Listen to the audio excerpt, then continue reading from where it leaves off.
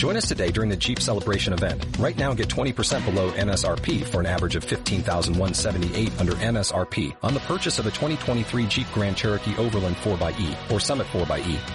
Not compatible with lease offers or with any other consumer incentive offers. $15,178 average based on 20% below average MSRP from all 2023 Grand Cherokee Overland 4xE and Summit 4xE models in dealer stock. Residency restrictions apply. Take retail delivery from dealer stock by 4/1. Jeep is a registered trademark.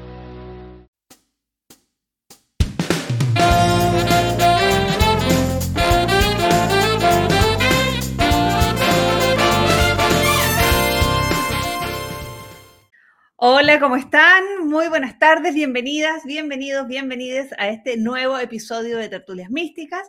Muchas gracias a las personas que cada vez más nos van siguiendo, nos van escuchando. Ya estamos en nuestro episodio número 13 y estamos en continuidad de las conversaciones sobre el zodíaco. Partimos la semana pasada y hoy estamos nuevamente con Mana. Mana, amiga querida, bienvenida. ¿Cómo estás? Hola. Gracias por recibirme hoy día. Ay, gracias por estar. Oye, la semana pasada estuvimos conversando como lo más básico del zodíaco, hiciste como la distinción, ¿no es cierto?, entre el zodíaco y el horóscopo. Y por ahí algunas cosas de las que yo recuerdo, así como para ir recapitulando, nos comentabas de que los signos estaban, se regían, o sea, estaban representados o vinculados con un elemento y regidos por un planeta. Esa era como una cosa básica, ¿no? Sí.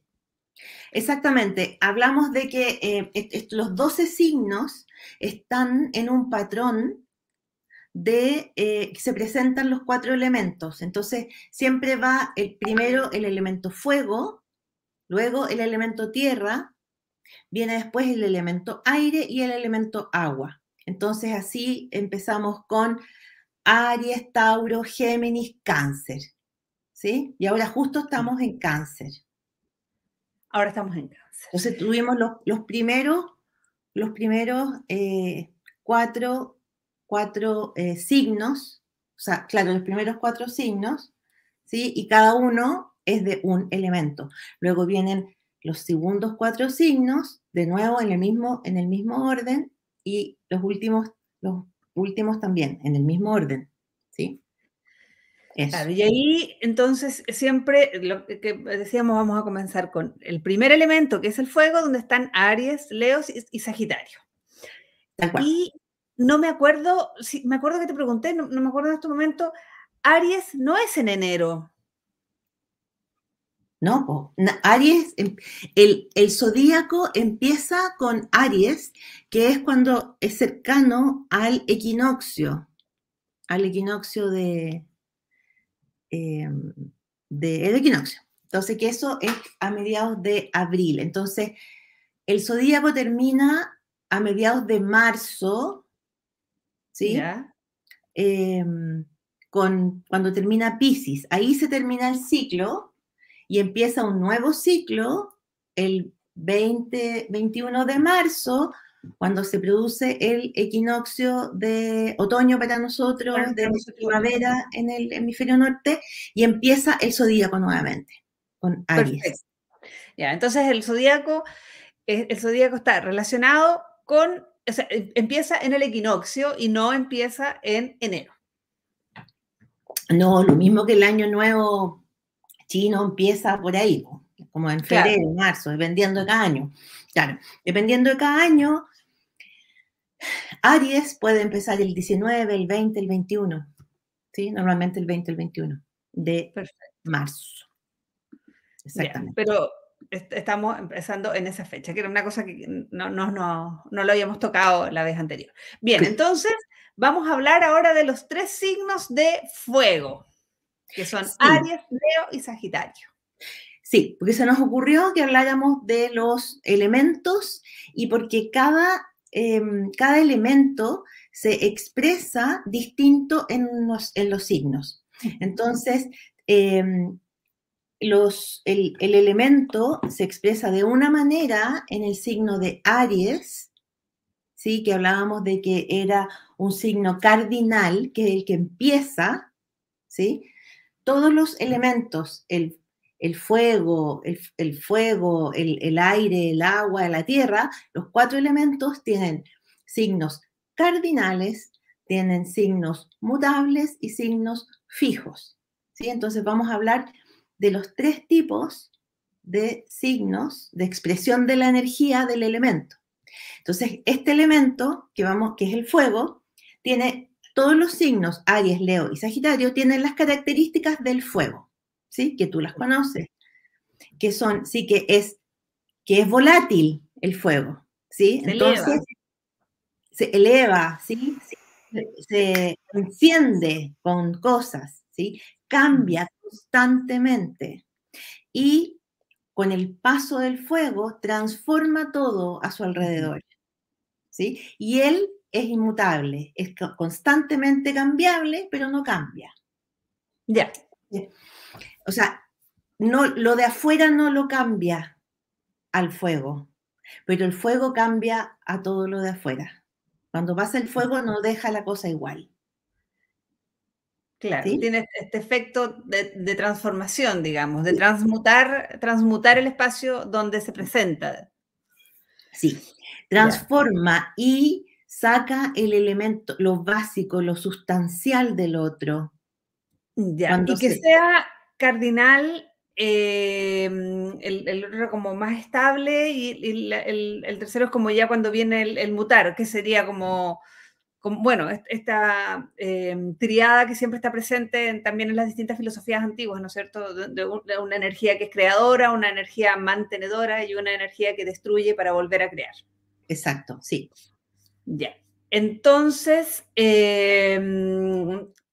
esas características, esas 3 características que están presentes además en todos los elementos, están en el orden que estamos viendo, por ejemplo, Aries, Leo, Sagitario, y cuando hablamos de tierra también es Tauro, Virgo, Capricornio, ¿y cómo van apareciendo? O sea, primero están el cuarteto, no. En el caso del fuego, sí. Ya. En el caso del fuego, así es Aries primero, que es el que empieza, luego viene el signo, la expresión del fuego fijo con Leo y la expresión del fuego mutable con Sagitario. Ya. En este caso sí, pero no, en los demás no. Perfecto, ya. Bien, entonces, estos fueguitos. ¿Qué onda estos fueguitos? Sí, ¿qué onda los fueguitos? Bueno, entonces, como te digo, todos tienen la expresión del elemento fuego, del cambio, de la transmutación, y en la expresión humana, principalmente de la imaginación creativa. Ya. Entonces, el elemento fuego en el signo, en cualquiera de los signos de Aries, Leo y Sagitario, hay imaginación y capacidad creativa que se expresa distinto según el tipo de fuego. Entonces, en Aries, que es cardinal, es una imaginación creativa que es capaz de no solo imaginar, sino también concretar un proyecto y ser el pionero. Entonces, es el que ve lo nuevo y el que se hace cargo y acarrea a los otros en lo nuevo, ¿sí? Entonces, el Aries es el héroe, el que trae las nuevas ideas, ese es como el ideal, digamos. Entonces, si vemos al ideal griego, ¿sí? Del Teseo, por ejemplo, Perseo, principal, no sé, los héroes Pero griegos. así como un héroe fuerte como Hércules. Sí, es que Hércules se acerca un poco más a Leo. Ya. Sí, pero el héroe puro, si viéramos a Aries así en su plenitud noble, porque Aries es muy noble, sería un héroe, ¿sí? Ya. Y siempre como que se identifica mucho más con la juventud, ¿sí? Tiene que ver con eso. Mira, hablábamos de que el regente del signo de Aries es Marte. Entonces, ahí vemos que Marte, el planeta Marte, se llama Marte y está regido como por las características del dios Marte, que es rojo, la sangre, el fuego, ¿sí? Entonces, el signo de Aries tiene esas características, pues, se pone colorado, es mal genio, ¿sí? Mecha corta, impulsivo. Tenéis que, o sea, lo rige Marte y ahí ya tú te imagináis, Marte, el dios de la guerra, vamos para adelante. Yo llevo el carro, súbanse cabros que yo los acarreo, yo me consigo los caballos, yo me consigo la plata para que vayamos a la guerra, vamos al tiro de la pelea nomás, ¿sí? Entonces, ese es Aries, yo lo subo. Es un líder innato, ¿sí? Si es maduro y si se hace cargo de sí mismo y puede ver el ego, Aries es un súper buen líder. Bacán. Ahora, ¿sí? O sea, el signo de Aries, donde tú tengas Aries en tu carta astral, bueno, yo tengo Aries en Saturno, que trae problemas. Saturno te trae obstáculos en la vida y fíjate que enseño liderazgo, porque lo he aprendido a palos. ¿Sí? Entonces lo puedo enseñar desde la claridad del que no tiene la capacidad natural. ¿Te fijáis? Porque hay otros que lo tienen natural. Perfecto. Y también me decías que Aries, que se rige como planeta, Marte, pero dentro de nosotros, o sea, en nuestra persona, en nuestra humanidad, rige la cabeza y las suprarrenales. ¿Cómo podría ser esto? ¿Cómo lo podríamos notar o observar? Sí, mira, justamente Aries, que lo rige Marte, ¿sí? Tiene que ver con la lucha, ¿sí? Con este espíritu impetuoso, excitante, que reacciona ante el entorno. Entonces, cuando viene la amenaza, reaccionamos con las glándulas suprarrenales que producen el cortisol y la adrenalina. Y Aries tiene esa reacción muy frecuentemente. Quiere pelear, quiere defender. Aries, por eso es un héroe, porque quiere defender al otro que es más débil, al que no sabe, ¿sí? Quiere mejorar el mundo y pelea. Entonces, produce cortisol y adrenalina, ¿sí? Entonces, por eso las suprarrenales se relacionan con Aries. O sea, y puede ser que tú no seas Aries, pero que tengas algún planeta en Aries que sea importante y tengas algún problema renal o de exceso de cortisol, por ejemplo. Y por eso también se producen los dolores de cabeza. Mucha tensión mantenida, dolor de cabeza.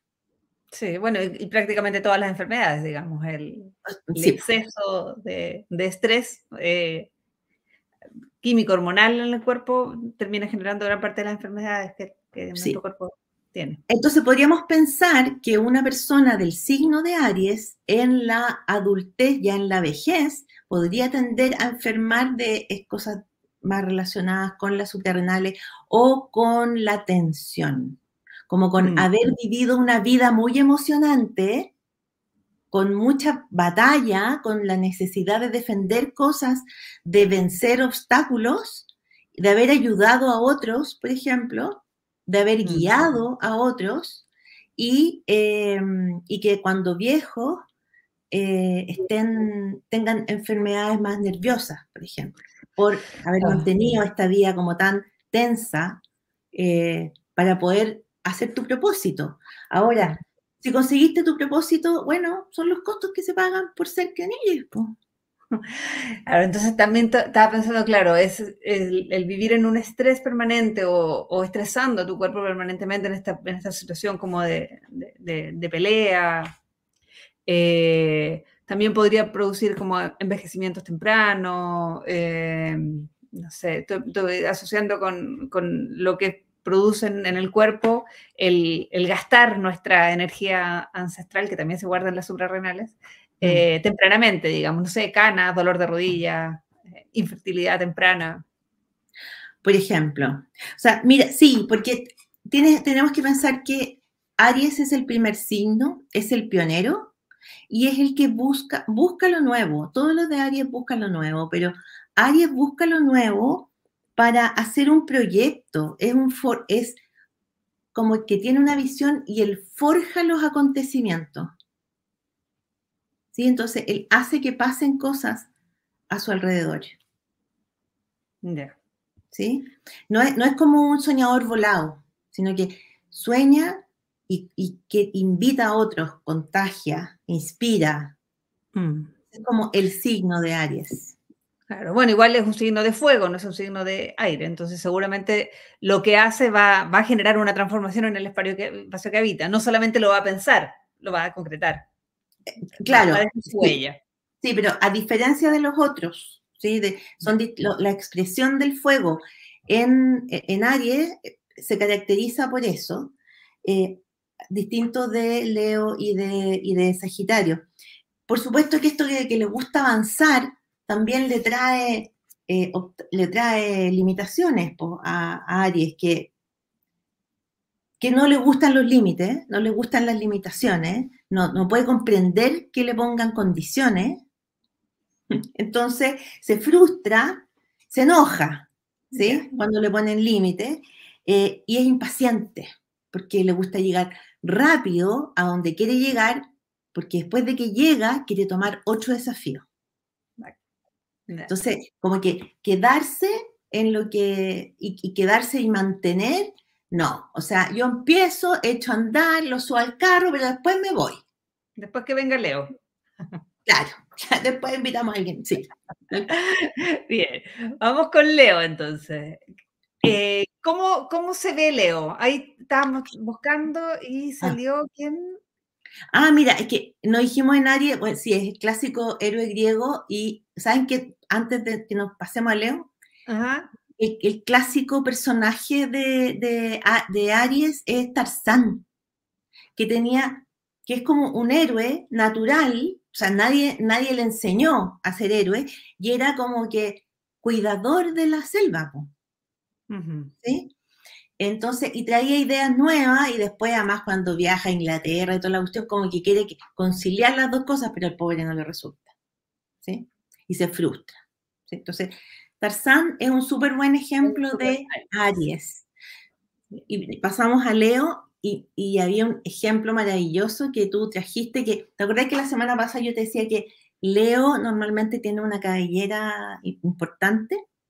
Porque justamente Leo viene a brillar y su color es el amarillo, es regido por el sol, el color es amarillo, necesita brillar.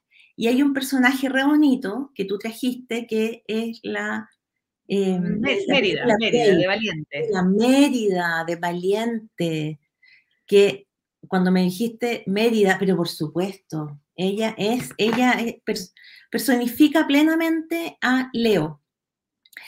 Leo lo rige el sol, ¿sí? Entonces, el sol ilumina, ¿sí? Se pone ahí ¿para qué? Para que lo vean. O sea, el sol no pasa inadvertido. Cuando no está, lo echamos de menos, decimos, pucha, bueno, ni un solcito. Entonces, el sol está para que lo vean.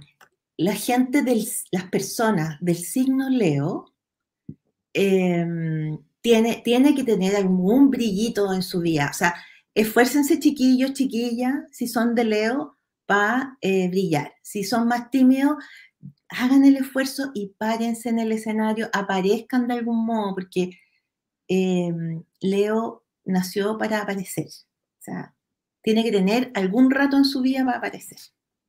Tiene que tener sus luces. Tiene que tener un poquito, sí. Tiene que artistear un poquito. Yeah. Y aquí vemos, en el torpedo aparece rige el corazón. Leo tiene un tremendo corazón.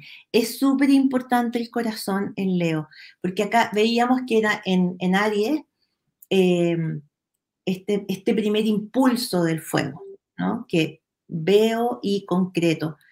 Lo que hace Leo justamente es yo mantengo, soy fiel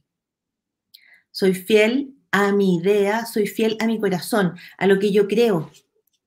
Entonces, Leo es capaz de mantener, por eso la columna y la espalda son característicos de Leo. O sea, Leo puede llevar harto peso, pero tiene que cuidarse. O sea, cuando digo harto peso, puede llevar hartas cosas, puede mantener mucho, ¿sí?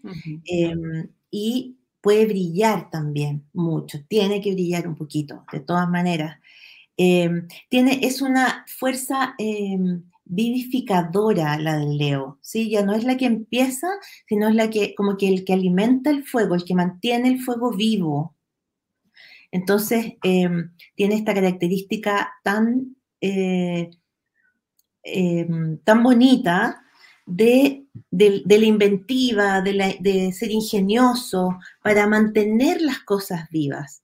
Como que es difícil, es como, imagínate un cuentacuentos alrededor del fuego, para mantener al espectador, para mantener a los niños que están ahí frente al fuego, interesados en la historia, puede que invente historias que sean como cambiadas, ¿sí? Que las ponga más lindas de lo que fueron, más entretenidas, más emocionantes, para mantener la atención. Esa es la energía de Leo, que embellece las cosas para hacerlas más interesantes. Y las puede embellecer de manera súper creativa, versátil, adecuada al entorno, o sea, súper bonito, bien, elegante, brillante, dorado, así con glitter. Bien, bien, ahí con los leitos. Y el otro signo de fuego es Sagitario, que este ya tendría la energía que va más hacia a transmutar, ¿no? A cambiar. Dijiste cardinal, ¿cuáles eran las denominaciones? Fijo, sí, que es el constante. ¿Que sería Leo? Que es Leo, claro.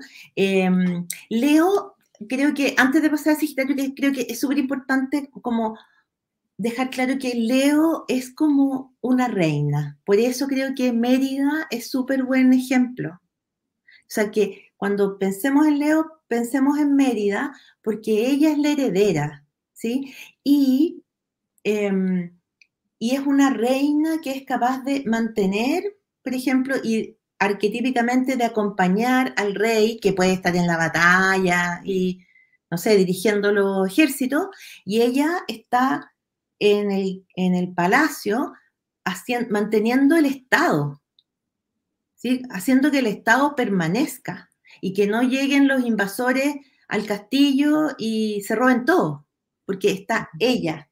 Entonces mantiene convencido y fiel a todos los súbditos de que se mantengan ahí, aunque estén pasando lo pésimo, que no tengan que comer, pero ella ahí los mantiene convencidos de que eso es lo correcto y tienen que mantenerse en esa posición. Entonces, esa es como la energía. Mérida es, bueno, y es porque lo cree, además, o sea, Leo se lo cree. Mérida, que es joven, cree en sí misma y ella sabe que tiene un destino especial, que ella es distinta. Y es bien arquetípico también de Leo, que tiene un padre que también cree que tiene un destino especial. Entonces, después del forcejeo en la película, ella la dejan ser quien es y ella puede brillar por la que es. Y hay una cosa bien simbólica con Leo, y es que a ella le dejan sacarse la cosa apretada de la Edad Media que se ponían como una toca, ¿sí? Y ella tenía una tremenda champa amarilla, preciosa, rulienta, maravillosa. Entonces, ella fue fiel a su creencia y, bueno, dejó la embarrada porque era joven y impetuosa. Pero logró arreglar las cosas, porque los leos hacen eso, arreglan las cosas y luego brillan, ¿sí? Entonces, eso quería como destacarlo porque es bien importante para el Leo. ¿Sí? Que es como fiel a su corazón, a su sentir. O sea, eso es lo que debería pasar, digamos. Y el que tenga Leo, la persona que tenga Leo en su carta astral, dependiendo de la casa, puede expresarse su Leo en distintos lados. Si tú tienes Leo no sé, a ver, en la casa 5, por ejemplo, sí, estás destinado a brillar. En la casa 7, probablemente con la pareja vas a brillar, ¿sí? Vas a tener una pareja que brille y tú lo vas a acompañar, ¿sí? Como que... Ya. Sí. Y nuestro último, tú me decías que era, sí, Sagitario. Sagitario. Entonces tenemos aquí el elemento fuego con la energía que cambia, el cambio en el fuego. Y aquí ya no es, aquí es donde más se nota lo volátil del fuego, ¿sí? Lo fogoso, el ser fogoso, como cambiante. El Sagitario está regido por Júpiter, que es el padre, arquetípicamente el padre, generoso, además. Entonces, un padre que cuida y que entonces el Sagitario siente que lo tiene todo y que nada le puede pasar.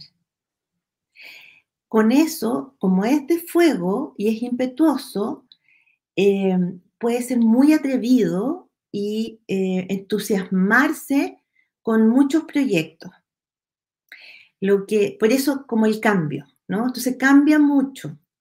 Lo que sucede es que tiene la capacidad, tiene el don, la fortaleza de olfatear lo nuevo, la realidad, lo interesante, lo olfatea y rápidamente se entusiasma con eso. Pero se entusiasma y a concho, y rápidamente también podría irse de ahí, ¿sí? Entonces, eso le pasa a Sagitario, no solamente a las personas Sagitario, sino que a donde tú tengas Sagitario en tu carta astral, que puede que en ese sector tú seas como inconstante. Claro. ¿Sí? Claro, donde esté presente. ¿Y donde está presente, perdona, Mana, donde está presente Sagitario o donde está presente Júpiter? Esa es una característica de Sagitario. De Sagitario. De Sagitario. Sí. No. Es de Sagitario porque tiene esta combinación de tener una tremenda capacidad de visión del futuro. O sea, los Sagitarios son los futuristas, ¿te fijas? Como que ven, cachan la onda, saben, ven la moda antes que los demás, son los que van adelante, la vanguardia, ¿sí? Son como siempre en la cresta de la ola, ¿sí? Como la juventud Sagitario serían como los que la llevan, ¿sí? Pero se pueden ir en volada, o sea, como mucho. Como que uno de los mitos de Sagitario es un héroe que voló, o sea, bueno, Ícaro. Ícaro.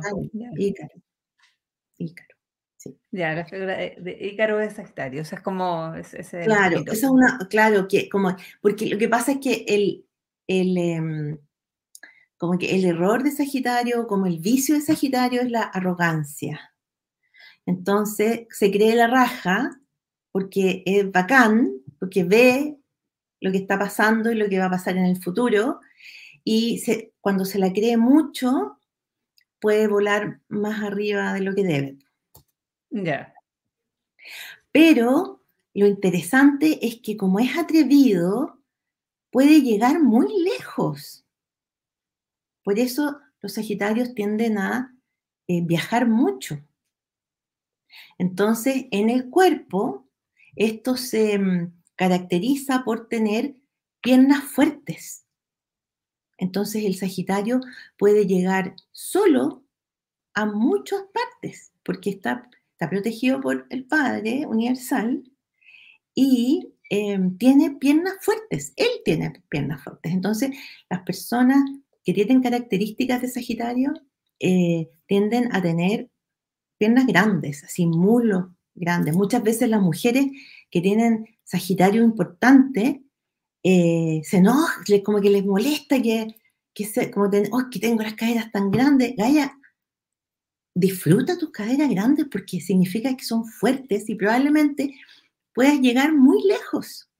Entonces, aceptando estas características, capaz que viajes mucho más que si no las aceptas. Claro. Bien, entonces estos 3 signitos de fuego. Aries, Leo y Sagitario en 3 momentos distintos del fuego, ¿no es cierto? El fuego que inicia, el fuego que sostiene y el fuego que ya va a la mutación. Y veíamos los planetas, Marte, que rige a Aries, el Sol, que rige a Leo, y Júpiter, que rige a Sagitario. Y tú nos mencionabas entonces que dependiendo de dónde esté ese signo, es en qué casa se encuentra el signo, es cómo se va a manifestar en mí o cómo me va a impactar. Sí, en la casa y el planeta. Por ejemplo, cuando tú quieres saber los elementos de una persona, porque es lo que se puede ver cuando tú conoces a una persona en una entrevista, por ejemplo, puedes decir, oh, esta persona se ve como de fuego o de aire. Lo que yo te decía, por ejemplo, yo te conozco a ti y yo veo tu claridad mental, tu capacidad para comunicarte con las palabras bien claras. Eso es una característica de aire, ¿sí? Se ve, se nota. Si tú me ves a mí, voy a sacarme los anteojos, me ves a mí y lo primero, y ves, por ejemplo, una persona ve y dice, tiene ojitos de agua, ¿sí? Como porque son como así, ¿sí? Como ojitos melancólicos, melancolía, corazón, ¿sí? Tristeza, eso es agua, emoción, ¿te fijas? Entonces, para ver los elementos de una persona, uno tiene que, en general, saber el sol, su signo solar, dónde tiene la luna, ¿sí? ¿En qué signo está la luna? ¿En qué signo estaba la luna cuando naciste? ¿Cuál fue tu ascendente? ¿O cuál es tu ascendente? Y dónde tienes el planeta Marte. Esos cuatro inputs para decidir básicamente, súper básicamente, cuáles son tus elementos. Yeah. Entonces, con esos 4 inputs, voy a hacer aquí autorreferente porque es lo que tengo presente. Yo soy Capricornio, que es de tierra, ¿sí? Mi ascendente es Piscis, que es de agua. Tengo la luna en Virgo, que es de tierra.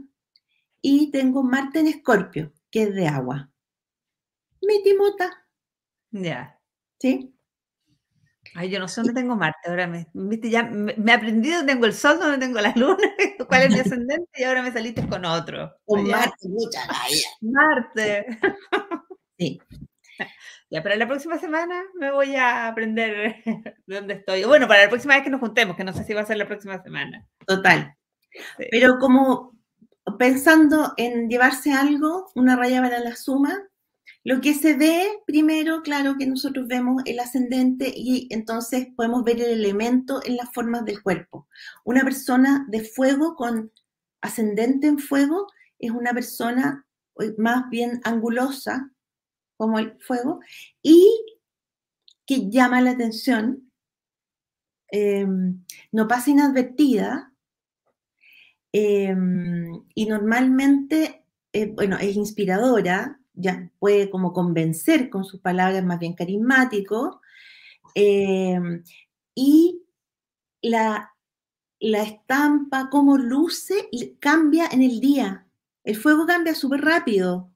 Entonces, La persona en la mañana puede amanecer de X manera y le pasa algo, tiene una emoción durante el día y en la tarde está de otra manera, luce distinto, le cambia el pelo, le cambia la piel, el brillo, los ojos, ¿sí?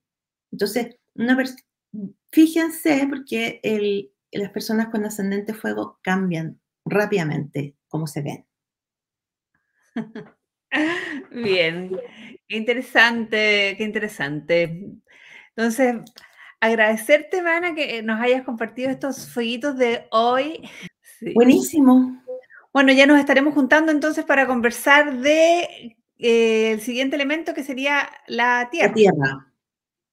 ¿Sí? Seguimos con no sé, lo que tú quieras. Pero como estamos con Aries y después viene Tauro, sigamos con la Tierra. Sí, yo digo. Para que no se me vaya el aire y desordene todo, porque después... Bien, Ana. Oye, agradecerte una vez más el que hayas estado con nosotros y nos estamos viendo entonces para conversar de las tierritas más adelante. Buenísimo, un abrazo. Chao, chao. Chao, linda.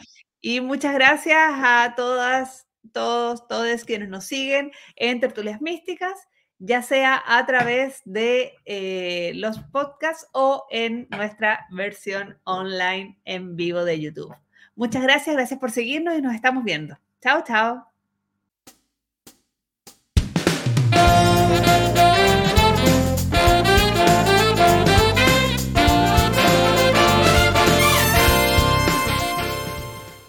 Lucky Land Casino, asking people, what's the weirdest place you've gotten lucky? Lucky? In line at the deli, I guess? Aha, in my dentist's office.